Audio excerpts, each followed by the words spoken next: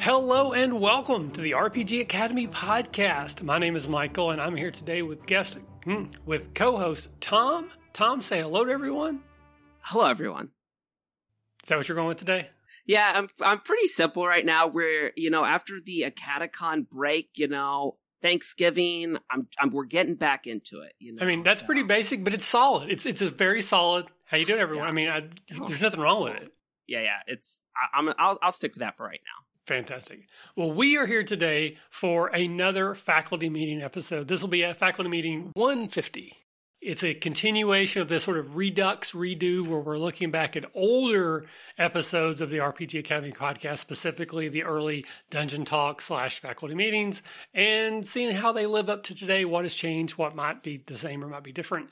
And we're here today for faculty meeting number 150, what makes a quote-unquote good campaign.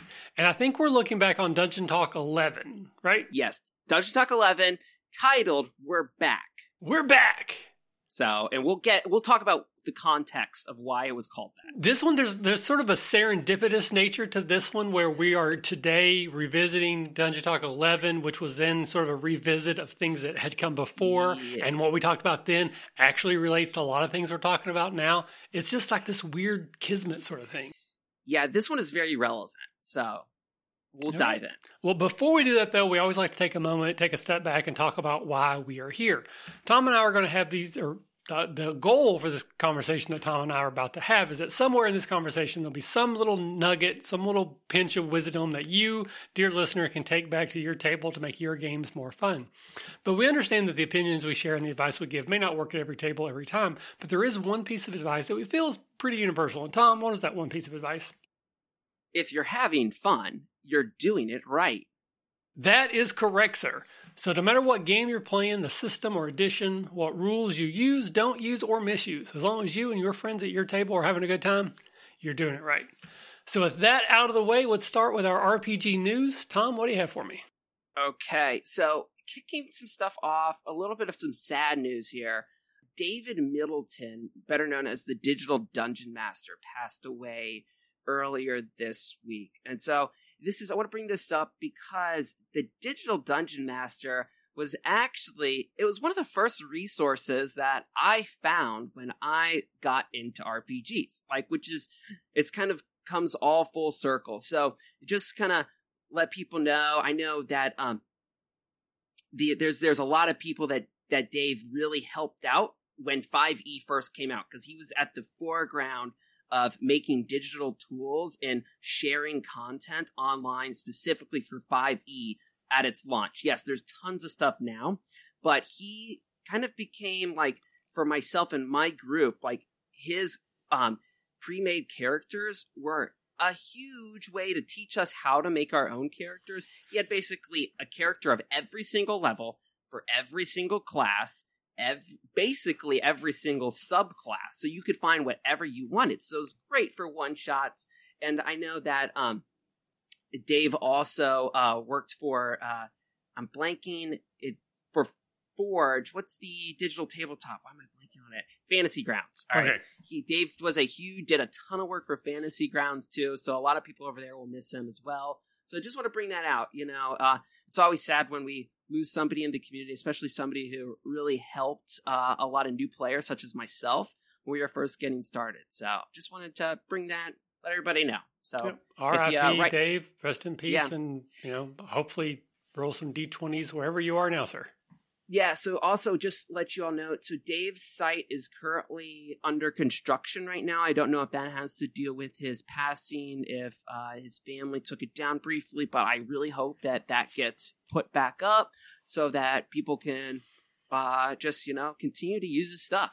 So it's really helpful, and Dave will be missed. So the other piece of RPG news, this is a big one that kind of affects a lot of more behind the scenes industries talk, is Cortex Prime released their open gaming license, and they got a lot of negative feedback about it. So Cortex, for those who know, Cortex Prime, it was a big system, probably around I'm going to say when did the Firefly game? That was Cortex peaked. You had Firefly, Smallville, a bunch of other licensed TV games. The new Marvel, the newer, because there's a new Marvel coming out now. They're working on, but the Marvel Heroic system was Cortex. So what happened though was Cortex was kind of doing their own thing, and then in the last few years there was a huge resurgence of Cortex stuff. A lot of it had to do with two things, which is Cortex's new ability to market their game to licensed IPs, such as Tales of Xadia, and then also the He-Man Masters of the Universe game, and then also with Into the Motherlands using Cortex in their massively popular Twitch stream. All right, so Cortex saw a resurgence. So what Cortex did was they released an open gaming license a couple days ago. All right, and some good open gaming license that we're all familiar with is Open Legend. There's Morkborg. There's all sorts of other games that have really open games. Rowan, Rook, and Decker of Heart, like a lot of great games. So Cortex released theirs, and they kind of pitched it as, hey, we're making a game for the community to use. But then when you go to read their actual license, the two things were, it says, hey, what is my IP? And anything that you create, your worlds, the names, you own those. But then the next thing was, what if I make new rules or anything? Whose is that? And the Cortex just straight up says, that's ours. So if you want to make any free supplement, Cortex Prime was saying, we own those. You can't publish anything anywhere other than in our ecosystem. So it's very odd. There's a few different, so there's a lot of pushback. They're going back and they're going to try to rework this. A lot of it is corpo speak and lots of lawyer talk, because for those who don't know, Cortex is owned by Fandom, who is then in turn owned by TPG Capital, which is a big private equity firm. I mean, they own everything from like PetSmart to Fender guitars. Okay. So okay. So this is definitely coming from the top. The other thing is, too, there's some crazy conspiracy. I read Dicebreaker's article about it, and the one thing that they threw out there, which they even called, like, this may be kind of crazy, with Cortex trying to bring in new IPs, this may have just been something that they put out there in order to make themselves more attractive to bigger IPs, I mean, Xadia, anything from, like, Nickelodeon, Star Wars, those big names to attract them. To say, oh, we have this really good, strong legal base where people aren't going to steal your stuff. So, it'll be interesting to see what happens, but with all the new IP games coming out and a lot more people hacking games now, and with Cortex seeing a resurgence and a lot of people coming to it, it felt really weird for them to just kind of almost like deck the community with this one. So... Yeah, because I don't know Cam Banks. I'm familiar with Cam Banks online. I've met him once in person. He seems like a really nice guy. And I know he's the originator of Cortex, but obviously the corporate overlords, they must be served. But I would like to think that this is probably somewhat of an oversight, as well as maybe just a misunderstanding of the nature of the TTRPG community from those corporate overlords, which hopefully will be rectified to a more amenable situation for people who like to do this stuff for fun, but also don't want to give up all their creations if they do decide just to use Cortex for their next big little hack they do. Yeah, so I went to Cam's Twitter and a few other of the Cortex creators, and they were all a little shocked. I don't think they realized this, and I think they may go rework it how everybody wants, but I just don't think that they had a real strong grasp of, like you said, the landscape of just the creative environment that tabletop RPGs are right now, and I think it was definitely an oversight. So we'll see what happens. All righty. What else? That's it for news right now. I've been, just hanging out after Thanksgiving. Haven't been on social media a whole lot. And there's all sorts of great Kickstarters right now, but I could talk about Kickstarter games forever. So one of these days I'm going to get back to doing that Kickstarter specific show that we were doing, because I really enjoyed that. It was a lot of fun, but life got in the way, and it's an ever changing landscape. So it's pretty much you have to do it every week or you're behind. Yes, you are. But so that's the news. But we've got some, inside baseball, inside RPG news. So RPG Academy news. So let's see. Action 12 Cinema, Michael. So I was in contact with Tracy a couple days ago. I missed the deadline I set for myself to have the second draft back to Tracy. I don't know what the hell I was smoking, because with the Catacon, basically all of October and all of November, I should just know to block them out of my calendar. We're not going to do anything else other than those two things, because I'm so busy getting ready for it, and then I'm so exhausted after it that there's no reason to even fool myself. But I did, and I thought, I'll be able to work on it here and there. So no. So I contacted Tracy, and I gave myself a new deadline by the end of this month. So by the beginning of basically of next year, I will have the next set of revisions back to Tracy based off of the more recent playtests that I've done that have all gone very, very well.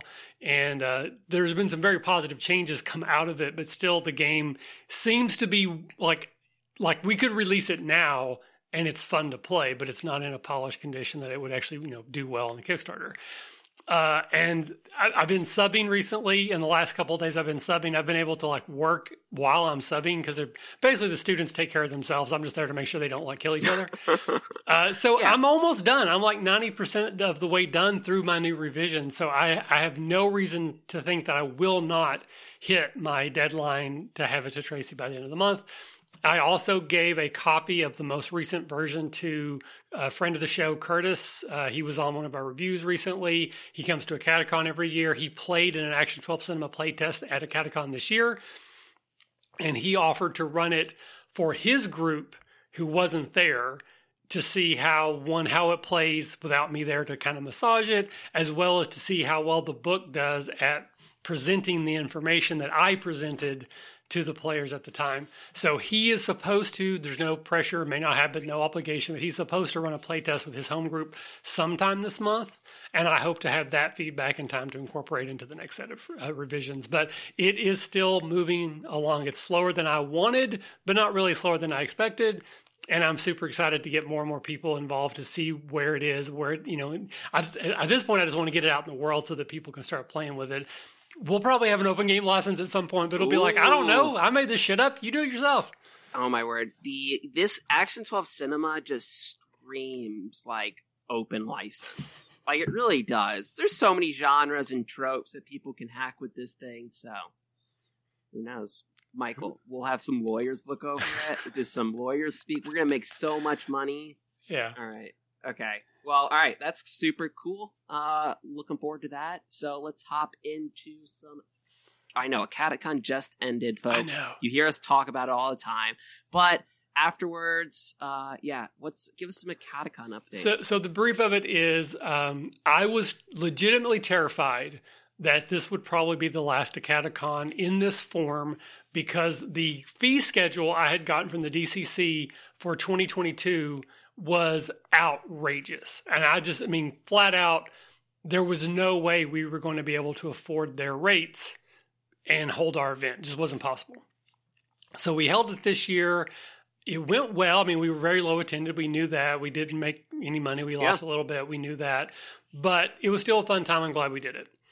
Well, I got the quote for next year, and it's not bad at all. In fact, it's in some ways cheaper than it was this year, because they're just comping a bunch of stuff. So basically they have a fee schedule for this is how much this room would cost, but we're just not going to charge you for that. So at this point, there's no reason to believe that we wouldn't hold the event. It's not official yet, but it wouldn't be a bad idea to mark your calendars for November 3rd, 4th, and 5th, or 4th, 5th, and 6th, whatever that is, that weekend in 2022. However, the one caveat is I have sort of a friend of the show who also works at a hotel and a convention center in Lima, Ohio. And he is pretty convinced that they can give us a much more attractive offer, even in light of this new offer from the DCC. So I have all the information about what we would need, what we normally get, all that stuff to them. And I should be getting a quote back from them in the next couple of weeks. It's going to have to be really good to consider, moving from Dayton, which we've kind of made a home. Lima's a little bit further out, But if it is very good, then that is certainly something we will look into. They've offered to put us up in a hotel overnight to check out their accommodation. So maybe you and I will go do that and do like a little writer's retreat. Okay. We'll see. But almost guaranteed that we will be back in 2022 on those weekend. Almost guaranteed it will be in Dayton. But, nothing is set in stone until I say otherwise. And then very, very last thing, VIPs. If you are a VIP to the Catacon in 2020, because we didn't do it last year on the Kickstarter, and you have not filled out the survey I've sent to you multiple times, please do that. The faculty retreat will be confirmed this weekend. We're going to send all the information, and I still have about 10 people who have not responded to that survey. It would be really, really helpful if you could. Okay, that's it for me. Super cool. So I'm sure, listeners, you will get more Catacon updates. All right, so with that out of the way, let's jump into the bulk of the episode. All right, Dungeon Talk 11. We're back. All right, so I like to provide some context. So we're back it's titled this because this was recorded in January of some year, long time ago. I don't know the year, but should be 2013. 2013. Wow. All right. So so 2013, you all had just taken like a 2.5 to 3 month break, right? And you're back. So, I mean, you only did 10 episodes, and you took a break and you came back. So Pod Fade did not hit you all. The RPG Academy is still here. They survived the bump. So, but you took a break because, Michael, this is the surgery that everybody, all right, so I want you to talk about this for anybody who doesn't know, who doesn't follow us on Twitter, isn't on social media, talk about this. But yeah, you had a very serious surgery. This episode was so great because this episode could have been a real bummer. All right, like for real. Like you talked about some heavy stuff. And we joke about how Evan was kind of he was not the, most proper person, some crass jokes, but he really did make this episode so good because you're just trying to talk about this serious thing, and he keeps making the most offhand comments about your surgery, and it made it actually kind of funny. So, all right, so let's talk about the surgery. Give us the history. All right. So again, for those of you who don't already know, this would sort of be the short version of this. So I was suffering from these just recurring ear infections. Could not get rid of them. I was already seeing an ear specialist, but they weren't really accomplishing anything. And so long story short, they decided to do exploratory surgery. They sent me to have an MRI before the surgery. The day I got the MRI, I got a call from the nurse who said, "You need to go to the hospital now." And I'm like, now? She's like, now. And at the time I was living in Cincinnati, I was in Fairfield, and there's a hospital maybe 1 mile from my house. And I said, well, can I go to this hospital because it's really close to my house? And she's like, no, you have to go to this other hospital because there's a neurosurgeon on site.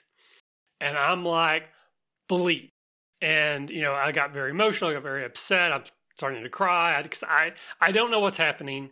And again, if you don't already know, nurses are not allowed to diagnose. It's a legal thing. I don't quite understand it. But the nurse was not able to tell me why I needed to go to the hospital. She could only tell me that I needed to go right now because I needed something that requires a neurosurgeon to be involved with.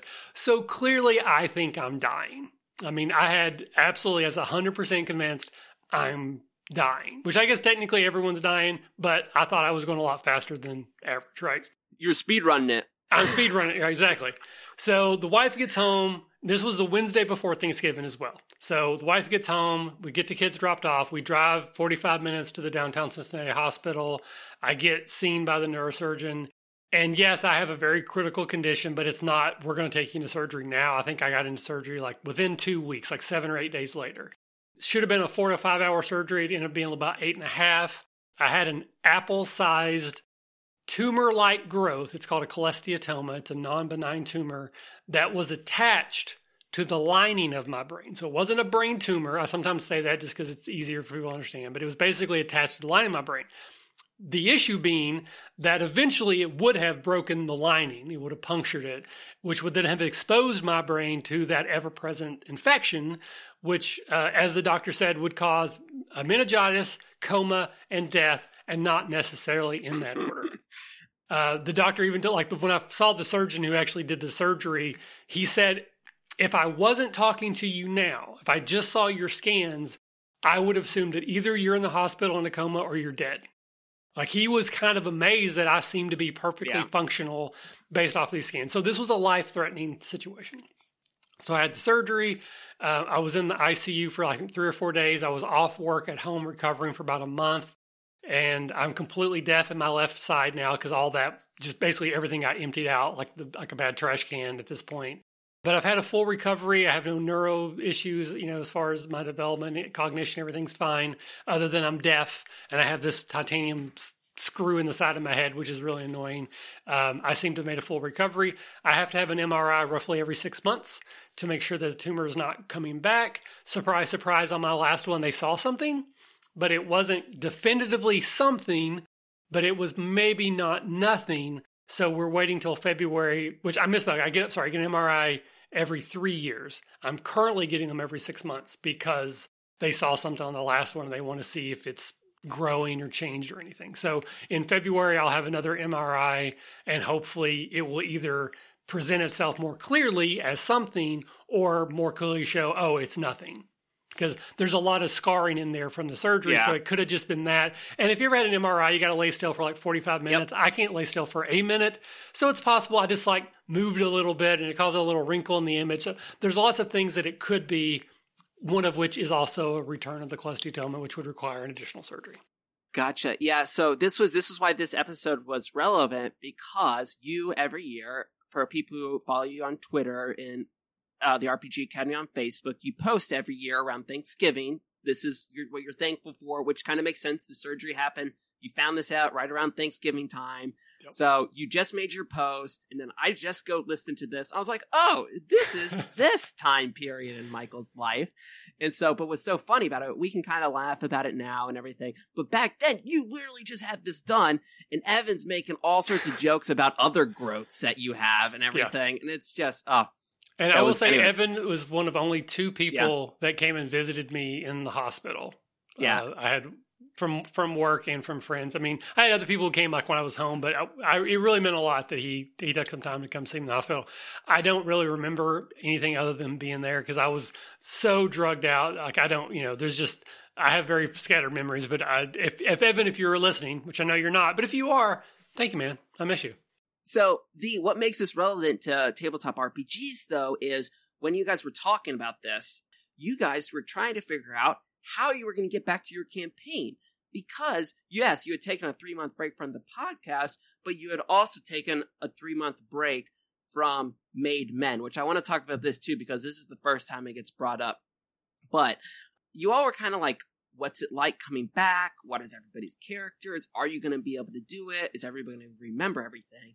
So, Michael, let's talk about this then, because this is kind of relevant as well. Well, yeah, another level, because we just came off about a 2-month break because of Catacon, and I'm about to try to restart a campaign that's been on hold for about 3 months because of a Catacon.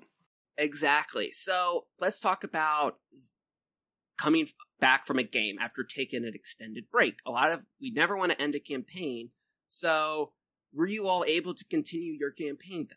Yes, we got back into Made Men, and again, it continues to be one of my favorite things I've ever ran. It's one of our best actual plays we've ever produced on the show. People really seem to enjoy that campaign quite a lot. I don't have a strong memory of anything we did specifically, though, to get back into it. Other than, I'm sure we probably, because the benefit is that we had the podcast. So I probably said, hey, everyone go listen to the stuff that we had done before to refresh yourself. That would probably be the biggest advice I can have is start a podcast. And then you'll have everything recorded, except when you don't because you mess up and don't record, which happens to us all the time. So what are you doing now? Because let's talk now about Shadow Spawns, because Shadow Spawns has been on somewhat of a break, and you guys are going to be picking it back up. Have you changed your approach then? Or how have you been preparing? What's this going to look like? So what my plan is for here, because again, I made the joke, but Shadow Spawns has had so many problems with recording. We don't even have half the episodes recorded. It's never going to come out as a podcast because there just wouldn't make any sense at this point. But one of the things we've talked about doing and this is still kind of unique to us in this particular show, is doing sort of a recap catch-up episode so that people who want to jump in can, and also to kind of, because we've had so many lost episodes. So my current plan is the characters are on a boat. They're in a ship. They're sailing across the ocean towards a living dungeon, which is a thing in 13th Age.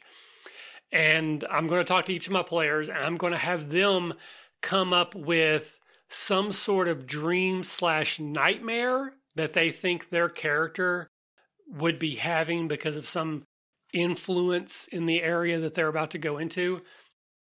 And we're going to use that as a recap mechanism. So every character is going to have a chance to give sort of a dream state version of what has happened in the campaign so far in the perspective of their character.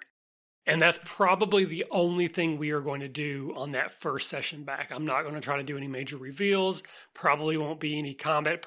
More than likely, it's going to end on sort of like a cliffhanger-y thing, so hopefully I'll get them hooked for next time. But we're going to take the entire first session and recap everything that's gone on so far. This is going to help me make sure they do know what I think they know, that they think is important, what I think they think is important. And then if there's any big gaps in things that they're like, they don't mention this at all, but it's supposed to be important, then it will give me a chance to like bring that back in some way, hopefully organically, so that any reveals or twists or turns will land. So I guess in big pictures, that would be probably my first thing is the first session back after a while. Don't be afraid to make it a recap session. There's an element of like, you want to capture the magic. You want to like start big and bombastic and Michael Bay and with explosions. Yeah. For me, I think that would be a bad choice. Maybe not for you, the listener, but for me, I think it makes sense to like, let's take a moment. Let's go through this. Let's kind of relive the things that we've already done that we loved. Let's laugh about them again. Let's maybe recontextualize them a little bit. Make sure we're all on the same page so that the next time we get together, I can do that. Okay, now we're back in a Michael Bay movie. Okay, yeah, I like that. The idea of a more like character-focused session, just to kind of, because that's the big thing. I feel like we've taken in my home game. Taken a few breaks. I mean, even in Ghost of Saltmarsh, because we only play every other week, if you miss a week, it's a month in between sessions. So the big thing is whenever we have those kind of breaks, just kind of like really focusing on the characters. Like last night, we picked back up on Ghost of Saltmarsh after not playing for a month. And we really just kind of had like a 30 to 45 minute scene of them just kind of hanging out in their house. And it was them as they're in character, but they're kind of recapping in character. They're like, oh, this is crazy. I can't believe this happened. And then them talking about, we do a lot of talking about feelings in my games. It's just kind of, it just happens. And so, and that was just them kind of talking about how their character was feeling. I think that really helped the players kind of just get back into the character headspace that they needed. I purposely did not do a long recap, because if I were to do a long recap, it would have just taken so long. I was like, you know what? I gave them notes. We're just going to go with that. I'm not going to recap it. We're just going to give them the highlights, and we're just going to jump right in. Like, just instead of them just kind of sitting there for like 15 minutes as I talk at them, I would rather just, start playing. Right. And I think to clarify, my version is it's not going to be me talking to them. It's going to be them telling me the version of the story. And ideally what will happen is that the other players will play their characters in this dream sort of state. So it's almost like I'm going to say, you're the DM for a little bit, but everyone's playing. So like in a perfect execution of this, I will do very little talking, and the three of them will do these little like 3 vignettes, one from each player's perspective, but with the other 2 playing their characters, maybe monstrous versions, maybe, shadowy versions because of the Shadow Spawns theme. But yeah, it's not going to be me recapping at all. That is absolutely not what's going to happen. So the other thing is, I guess this is actually going to be more relevant for people too, because we're kind of still in, COVID's still around, but people are playing together now. But 2020, all right, a lot of people's campaigns kind of went on hiatus, including my own. And we kind of joked about it before, but I had finished every campaign. I'm proud to say every campaign I ever played or started, we finished, right? I've never had dead campaigns. So COVID time, we were pre-COVID, we were playing Faith, the science fiction RPG, and we were playing for like a year, an amazing campaign, and then COVID hit, and we had to stop. All right, and it really sucked because it was such a good game. We were all having such a good time with it, and unfortunately, that game never picked back up. Just kind of, it died specifically because one of my players, they just couldn't make it anymore. And at the time period, we all kind of just we were all just kind of hoping that she would be able to join back up. And, a lot of stuff happens in a year. Like, people's life changes a lot. Like, it just does. So we were never able to pick that up. And so we decided to instead move over to Forbidden Lands. But long story short, like, I want to eventually finish that campaign. Like, I may not have I may not have everybody, and we'll have to figure that out. But the players who can and want to finish that, I really do want to finish it. But I'm still trying to figure out how do I pick up a game from 2 years ago? Yeah, that's well. First of all, I just want to say that the fact that you've never not finished a campaign, that's the only one. That is incredible to me. Again, as someone who's been running games now for like 30 some years, I'm pretty sure I've only actually had one that I finished. Really? Yes. And that was Made Men. And it finished, it was somewhat abbreviated because if I remember correctly, we knew we were going to lose Nico pretty soon. And so we knew that campaign was going to die. So we kind of wrapped it up so that he could be part of the ending there, if I remember. I know there's a reason specifically why we did end it. But then we started another one, and I think he was there for part of that. But anyway, so you've had one you've not. I've had one I have. That's okay. All right. We're two sides of the same coin.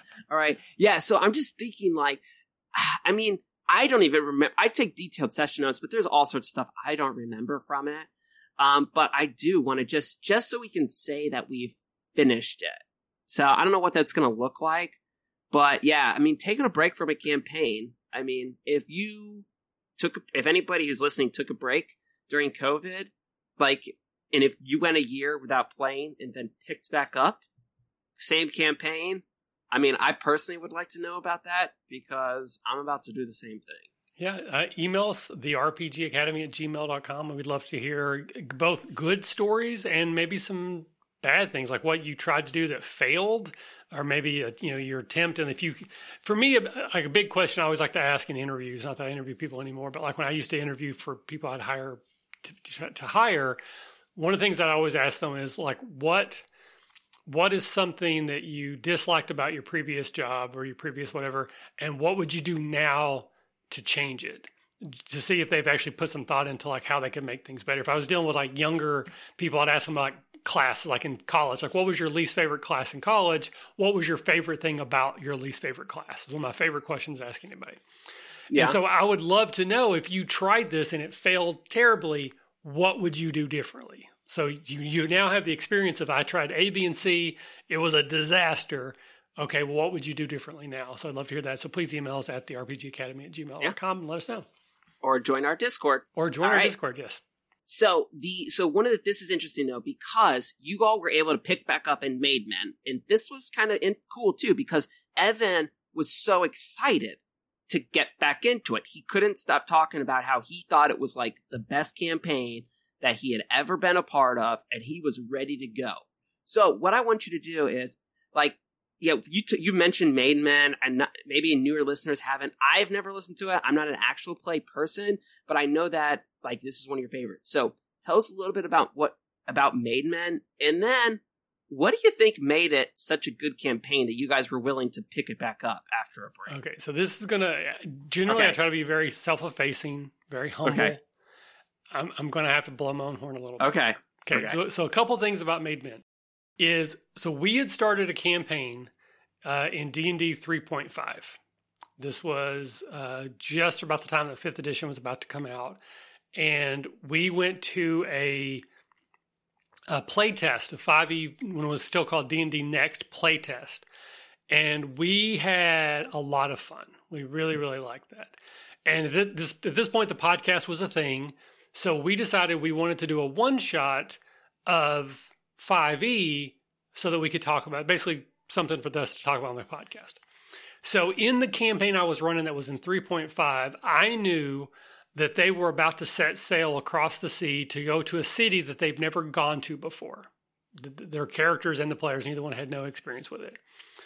So I thought it would be fun is I created the characters that they would play in this one shot that were part of the criminal organization in the city that their characters were going to go to.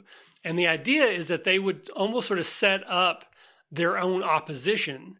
And then when they got to the city, their characters would still be ignorant of everything, but the players would know, oh, these are some of the factions, these are some of the players, might be some of the schemes that they're going involved in. And they had so much fun playing that one shot that across the board, everyone was like, we don't want to go back to your other campaign, Michael. It stinks. This is the campaign we want to play. So they took the characters I made for them for a one shot and said, no, I want this to be my character and we want to keep this campaign going. And couple elements here is one, I think they liked the idea of kind of being the bad guys, but they weren't terrible. They were all kind of like good, but not bad guys type of situation. And this is where I'm going to be kind of a non-humble jerk. I made some really good characters. Okay. Partly because I knew it was a one-shot. So I really built these very interesting characters so that they could latch onto them for this one-shot. And they liked those characters more than the characters they made for themselves. But I already built them with attachments.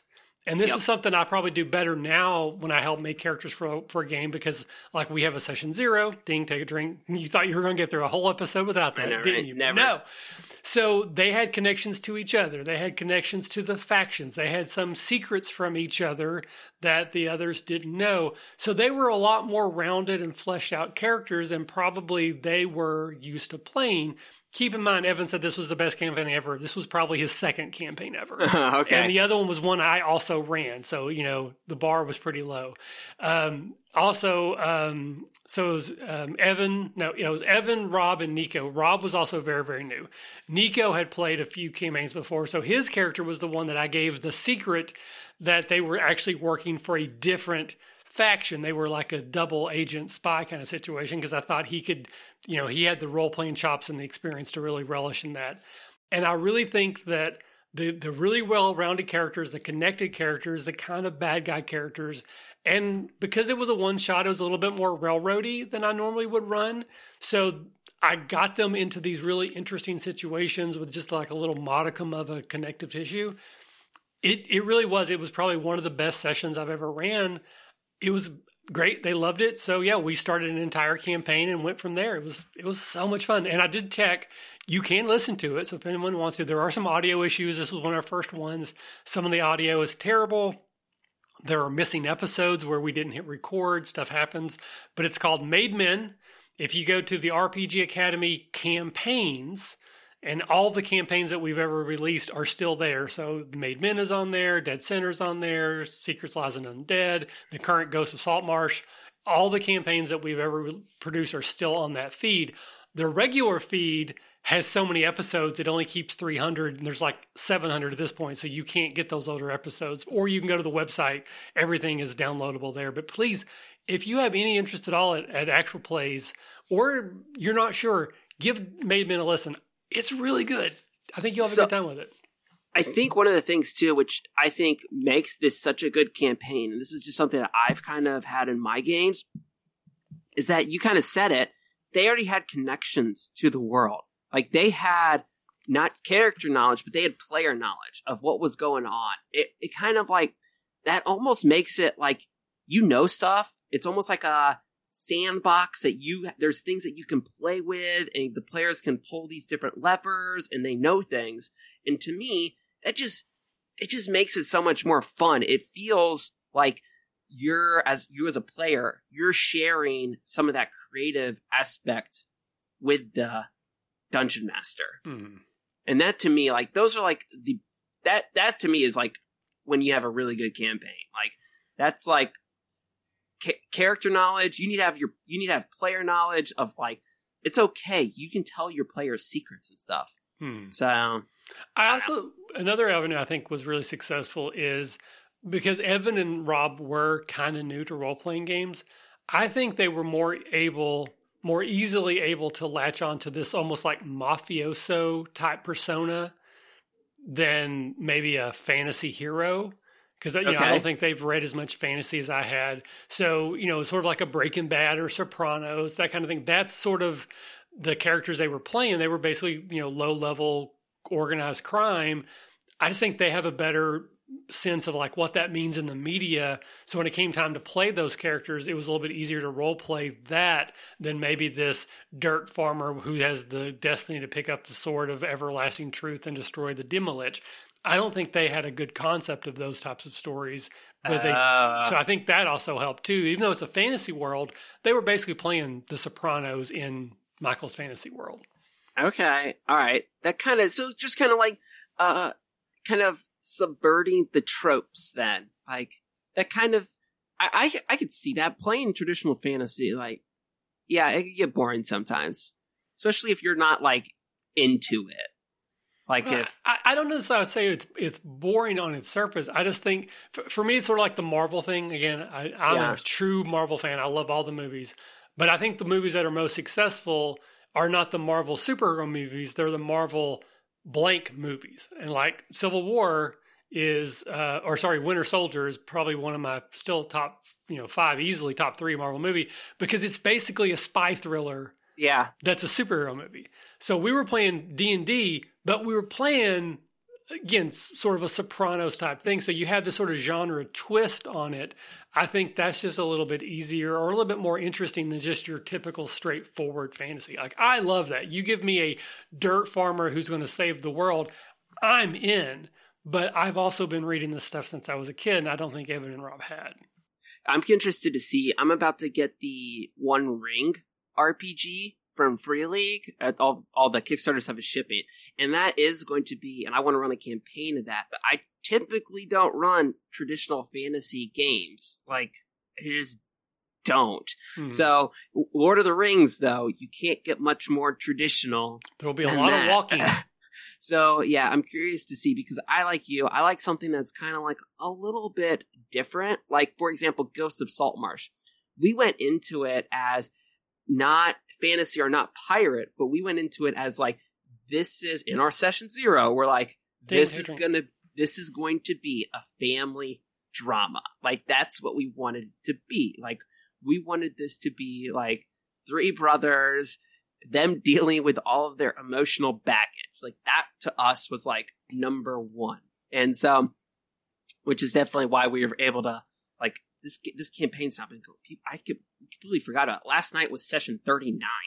Like, that's a lot of sessions. So that you've been able to, so it's kind of, I think that's good campaigns, subverting fantasy tropes, letting players buy into the world and create. But any other tips for what makes a good campaign for yourself, like long-term stuff? Just having a place to go. Okay. I think, typical, dirt farmer to hero of the world. But, in the Made Men universe, they were low-level criminals in an organization, so they could become good. They had interactions with other organized crime. They eventually figured out there was like an even sort of worse situation. So they kind of ended up being the good guys in a way, but they had a lot of opportunities and places to explore in the world. And I don't mean necessarily physical places, but like niches of, who are we right now? Are we the good guys or are we the bad guys? Are we the bad guys or are we the bad guys? And like, I just felt like they had a lot of room to grow. And the campaign still didn't go anywhere near where I thought it would, but it was a lot of fun along the way. Yeah, so giving opportunities for character growth. It's not just, getting, you now have 3 more hit dice, So, and I think one of the things too, because guys, I really like Made Men, so you'll notice like I have no problem talking about it. It was one of the first times where I would talk to the players before a session and kind of outline what I wanted to happen in sort of like broad terms. I didn't like ruin anything, but I like was pretty clear. There's one episode in particular where Omi, who's Rob's character, who we had established had a drug problem. That was one of his secrets, is that he was addicted to drugs. And he basically ODs. And he spends the entire session unconscious. But he loved that session because he was in on it. I said, this is what I'm thinking about with your character, because there's a lot of emotional stuff going on. I was like, I feel like this is a time where Omi probably would indulge. What if we have your character OD and we see how the other two characters, deal with it? I said, I'm not going to kill your character. So if they just like roll you in a ditch, you're not going to die. But are you okay with, letting your OD here drive the narrative for the session? He's like, yes. It's an amazing session, and he literally did nothing but like act unconscious the entire time. But I talked to him about it before. If I hadn't said anything beforehand, I think it probably would have felt very differently. I don't think it ruined the experience for him because he really enjoyed being in there. I didn't tell the other two characters what was going to happen. I just told his character, him and what was going on with his character. And that's where I kind of developed that sense where I think it's okay to kind of talk to your players before a certain session, say, hey, I think this is going to be a big family drama episode. I really want you to don't be afraid to lean into the role playing of like with your father or your mother, your brother, sister. That's what I want to wring from this episode to let them know that it's okay. Because I know some people like me, I love to role play, but I'm afraid that if I'm taking up too much time, that like, I don't want to spotlight too much on me. I'm always like, I'm a very giving, generous role player, Tom. So, but if the DM says, no, this is what I want tonight, I really want you to just soak it up because it's going to build to this other thing, it kind of gives me permission to not worry about that as much. And I think that's a very big beneficial thing that I have changed because of the success of Made Men that I've carried forward. I do that a lot. In Shadow Spawns, I talk to the characters a lot about, hey, this is what I see happening tonight. And, things can go sideways. If it does, it's totally fine. I'm not going to say you have to do this, but I think this is going to be an episode where we spend a lot of time doing this and this. So don't be afraid to really lean into those things. Don't worry about taking up too much time. If this is all that happens, I'm fine with it. And I think it makes our sessions better.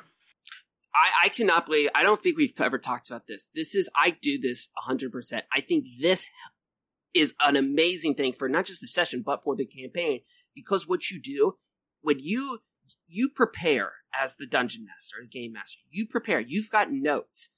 Give your players the highlights of that, because that's what you prepared. Like, this is kind of what's going to happen in the session.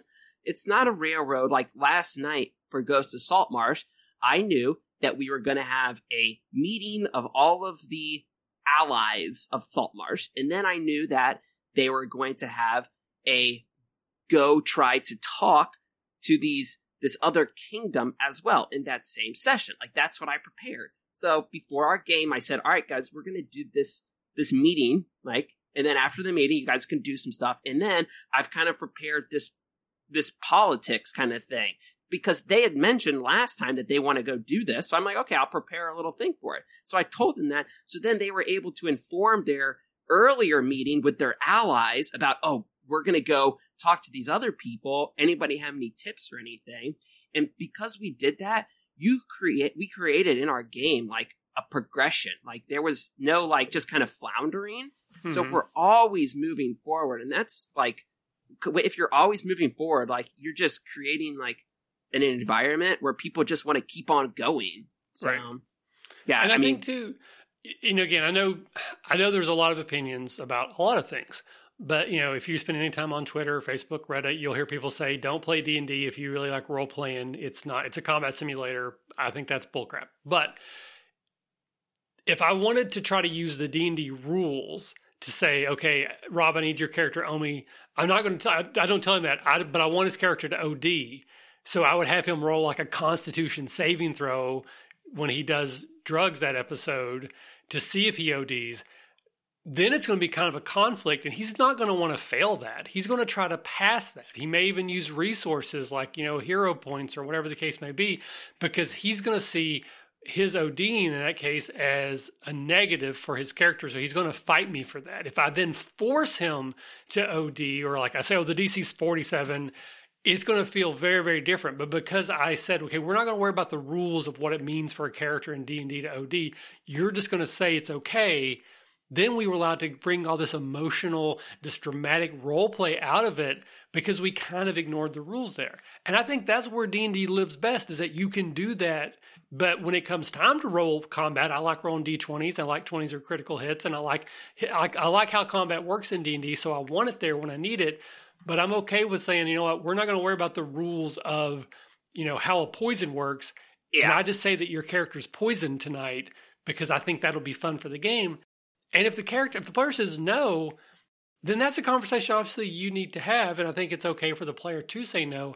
But if the DM's just trying to make the game fun, I think the player's going to see that, or they should see that, in my opinion. And if they don't, maybe the DMs, maybe it's a check for them as well. Like, oh, you know what, I didn't see that. Let me make some other changes. But I think my games have gotten so much better when I don't try to force things to happen with the rules as much as I get the players on board with what I'm trying to do, and then we use the rules to supplement.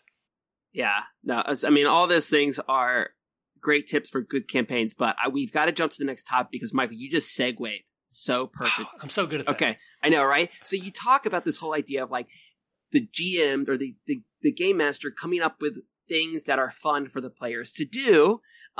So in this episode, you talk about Made Men. There's a tower, all right? And in this tower, there's some sort of device. I can't remember if it's a portal or something, where basically Evan talks about, like, you have obviously made this for them to interact with it. Yep. And do something with it, all right? This is something that you have made for the players to do in your game. You've prepared this.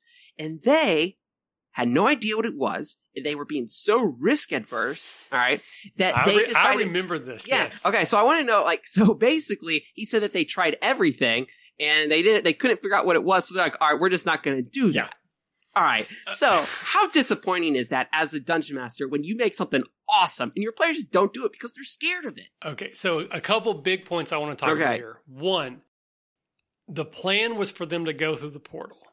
Yes. They did not ever go through that portal, and the campaign was better for it. Okay, all right. Okay, all right. So it actually turned out to be better that they didn't go through the portal, because I then had to think of because I was trying to accomplish a certain thing.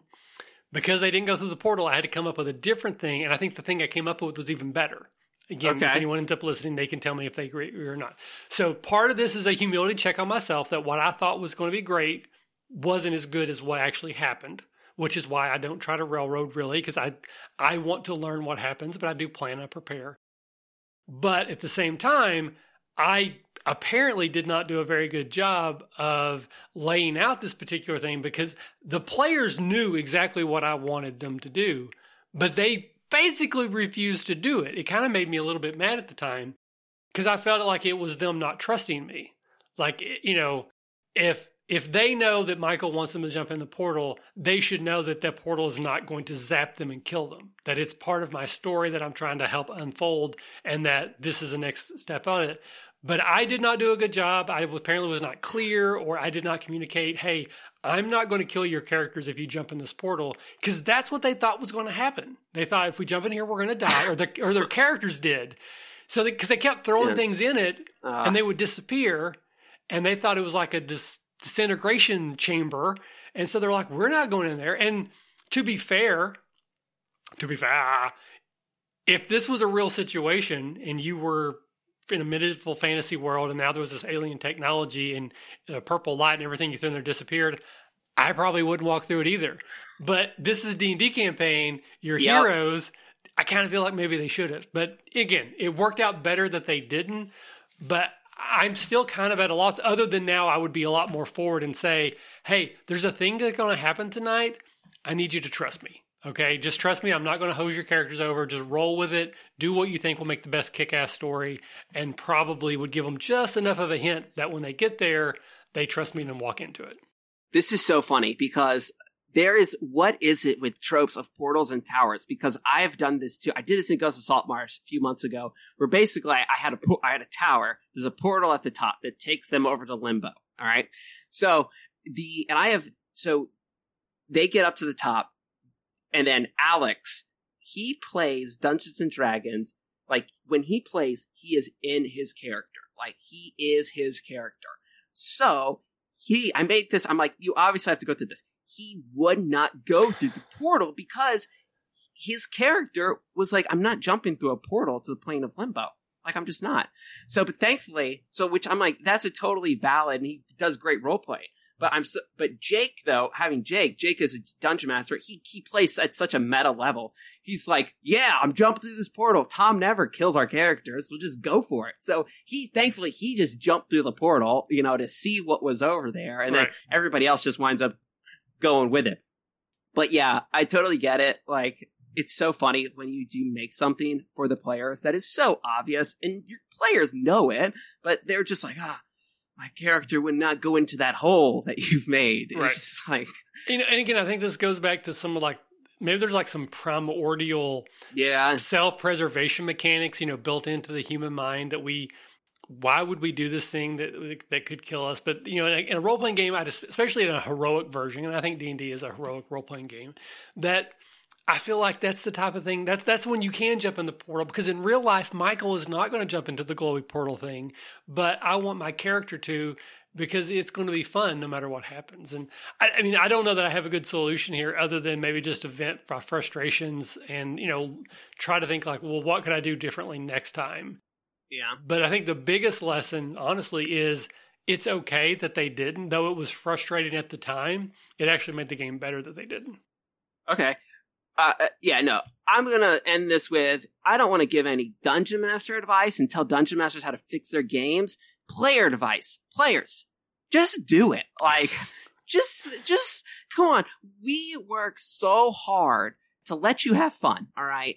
Just go with us. It's just... This is not Tomb of Annihilation. If you walk in the portal, it's not going to instantly kill your character. If it does, then your DM's a dick. I just think about Willy Wonka. He's just like, come with me, and I'll lead you on a world of imagination. It's just like, just get in the boat and go down the chocolate river. Like, okay, well, nice. So anyway, no, it was a good Dungeon Talk episode. I think so. I think I'm glad that we're back. Because we too are back after a hiatus.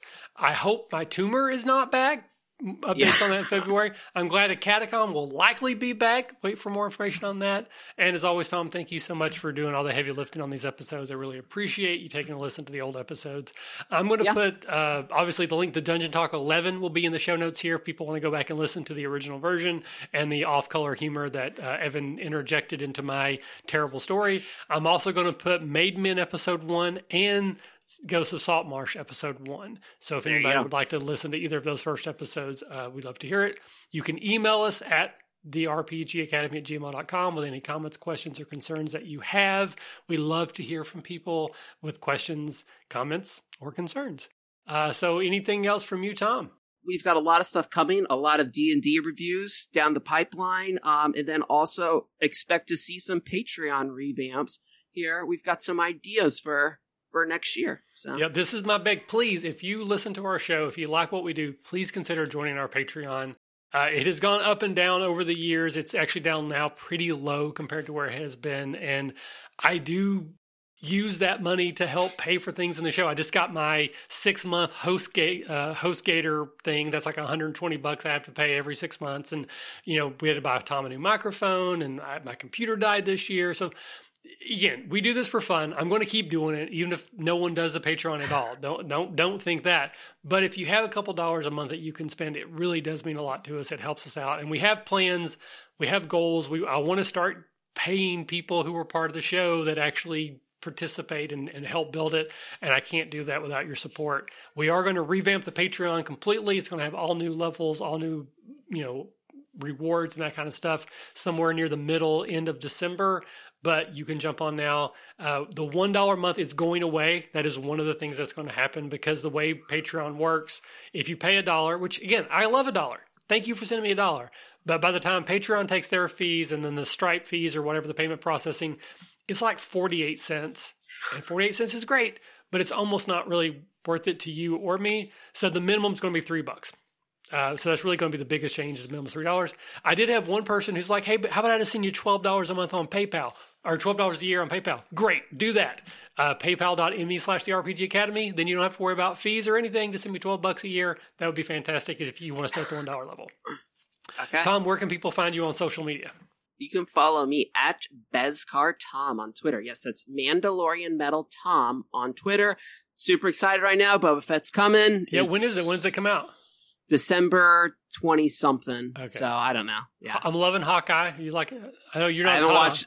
I haven't watched the new episode yet. It's amazing. Third episode is the best one yet. I was already on board, but yes, I loved the third episode. So fantastic. So much media right now to consume. Yeah, Wheel of Time. Maybe that'll be some of our Patreon stuff. We need to get back into doing some breakdowns. But anyways, oh my word, yes. Before we go, we always like to say, remember, if you're having fun, you're doing it right.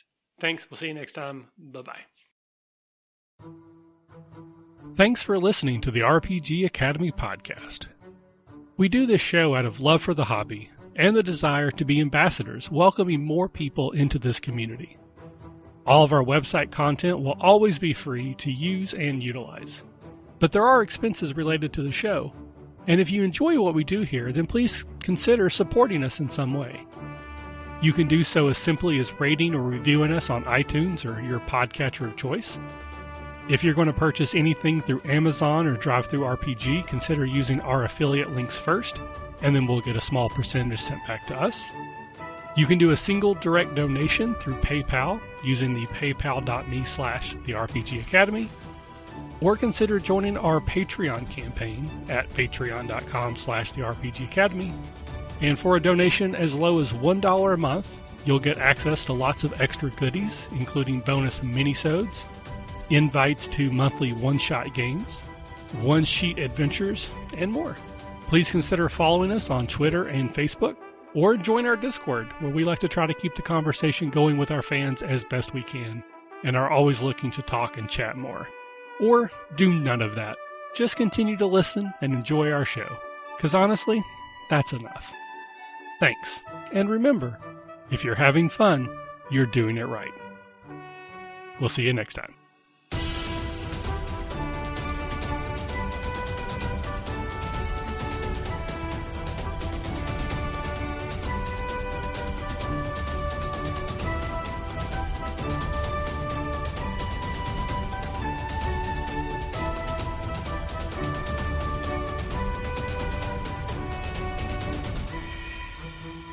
The music used for our intro and outro is Fly a Kite by Spectacular Sound Productions, used under the Creative Commons Attribution Share-alike license.